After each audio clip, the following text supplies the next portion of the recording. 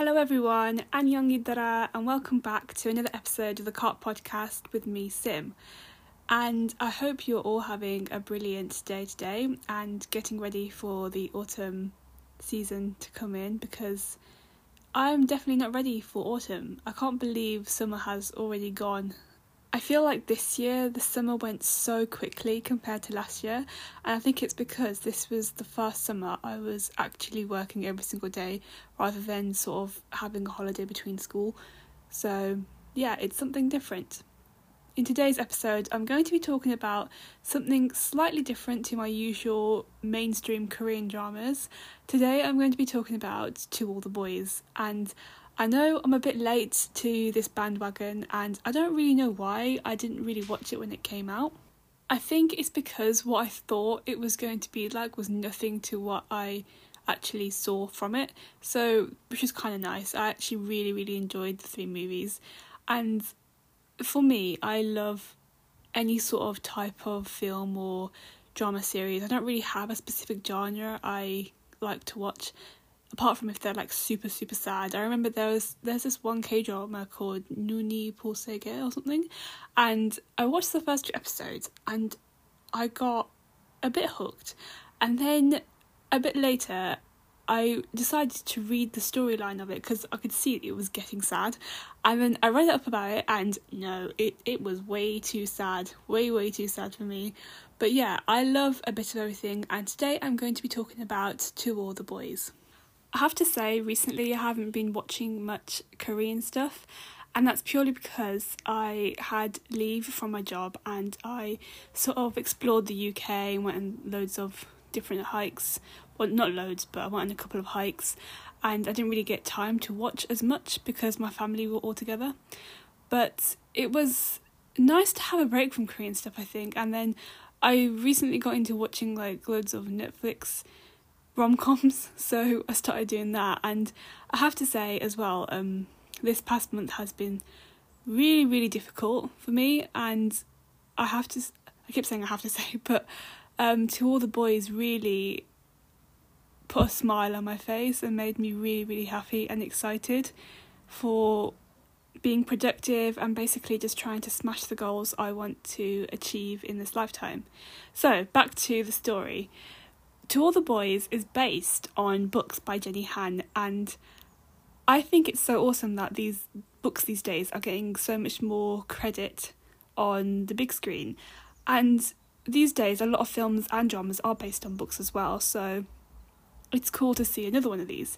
I don't know about you guys, but I feel like these days the way they adapt the books on the TV and the films, it's portrayed in a much better setting and way, and directed so much better than they used to be when I was younger. And I don't know why. I feel like those films were just really cheesy and rushed, and it always sort of made the book look kind of bad, which is kind of sad because I think there are so many amazing stories and people working on these projects to make these things come together, but it's just making it all work, which is really difficult. But yes, back to the story again. We have our main character, Lara Jean Covey, and she lives with her 2 sisters, Margot and Kitty, and her dad. Her mum passed away when she was a little bit younger, and she is half Korean and half American. So the basis of the story is that she keeps these love letters in her hat box that her mum gave her ages ago. It's like a teal pretty hat box, and these letters are to all the boys she's ever loved before. And these letters are neatly written out, and they also have their addresses on. But one day they get sent out in the mail, and all her used-to-be crushes have these letters. Out of all these letters, one gets sent back to her to return to the sender, one gets sent out to a guy named Lucas in her year, and another to Peter Kavinsky, and another one to John Ambrose McLaren. There isn't much of John Ambrose McLaren in the first movie, but there's more about him in the second. But he is mentioned in the first book. She also sent one out to her neighbour Josh, and this was the one crush she's liked for a very long time. And because obviously she's really embarrassed about Josh getting this letter, to save face, she ends up fake dating Peter Kavinsky.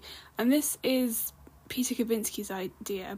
Well, I think in the book they sort of happen to start fake dating, but in the movie it's Peter Kavinsky's idea because he recently broke up with Genevieve, and Genevieve is one of her best friends. Well, she used to be one of her best friends from middle school, but now she's completely different to Lara Jean.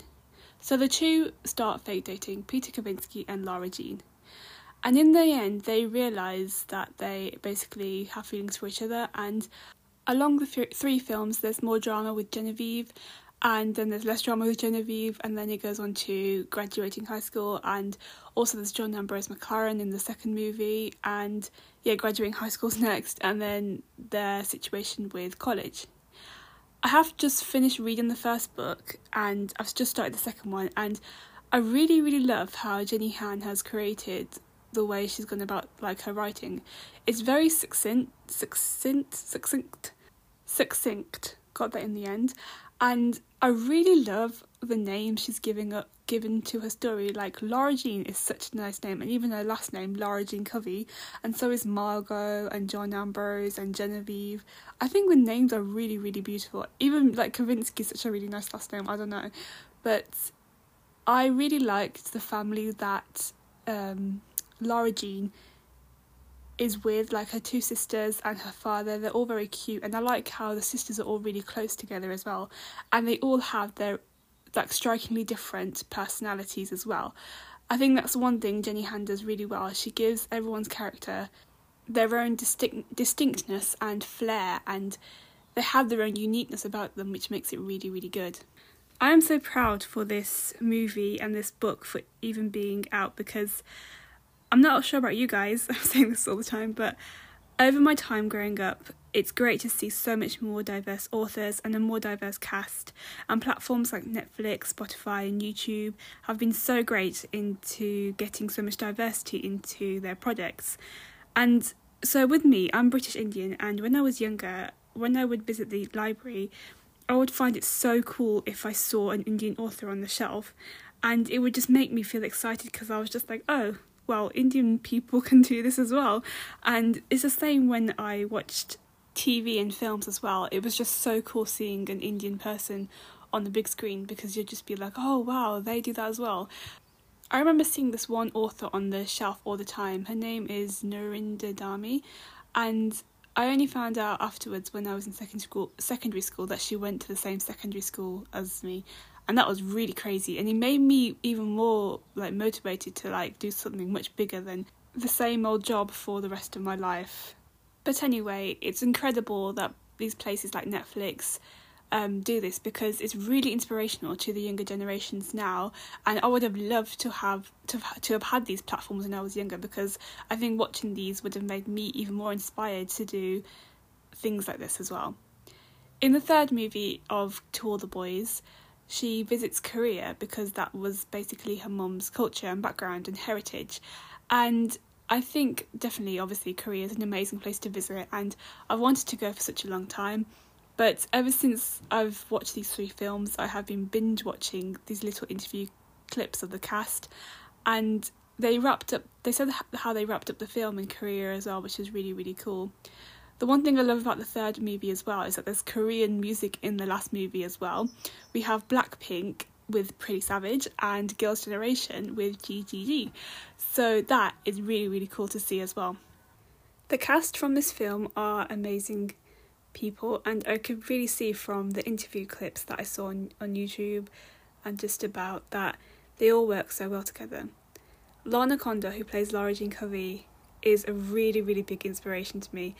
And the work that she does outside of acting is just so amazing, and she truly is an inspiration to me, and it's something that the things that she does are things that I really, really want to do as well. And also as well, Noah Centineo, who plays Peter Kavinsky, he's the same as well. The work that they do, I think, is going to be so amazing for the world, and they really are an inspiration to the world, and just examples of how to make the world a better place. So yeah, thanks guys for being so amazing.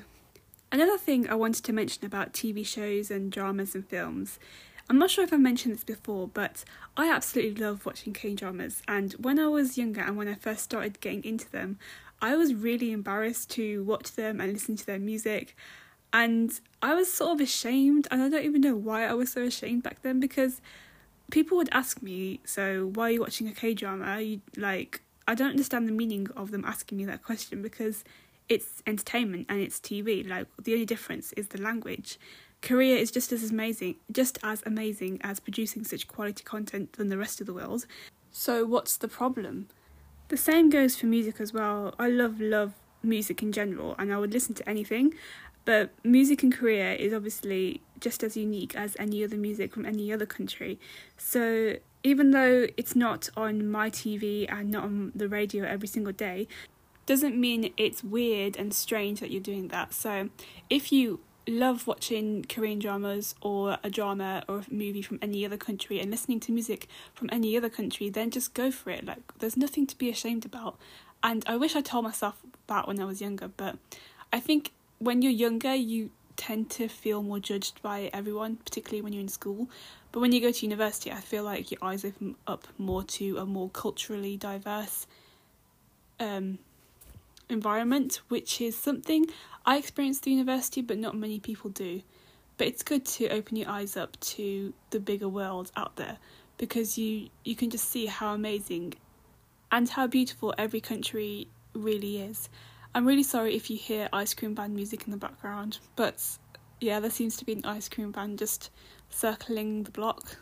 But on to my next point is music. Music just make the films, and whoever comes up with the music in these Netflix films I have been watching recently are legends. Before I watched To All the Boys, I also watched The Kissing Booth, and the songs in there just kept getting better and better as every movie went on. My favourite song from The Kissing Booth is Wanderlust by Will Post. It hits my heart so much. There's a line from there that I really, really like, and it goes like this: "If I second guess intuition, then it's not mine."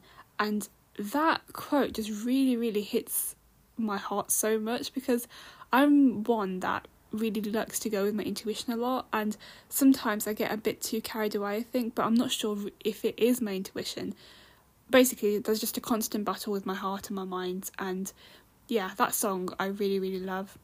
But in To All the Boys, my favourite song from there is sung by Leah Noble, and it goes beginning, middle and end. It's such a cute song, and it's one of my favourites now. It's a song that I would play at a wedding. It's just so cute.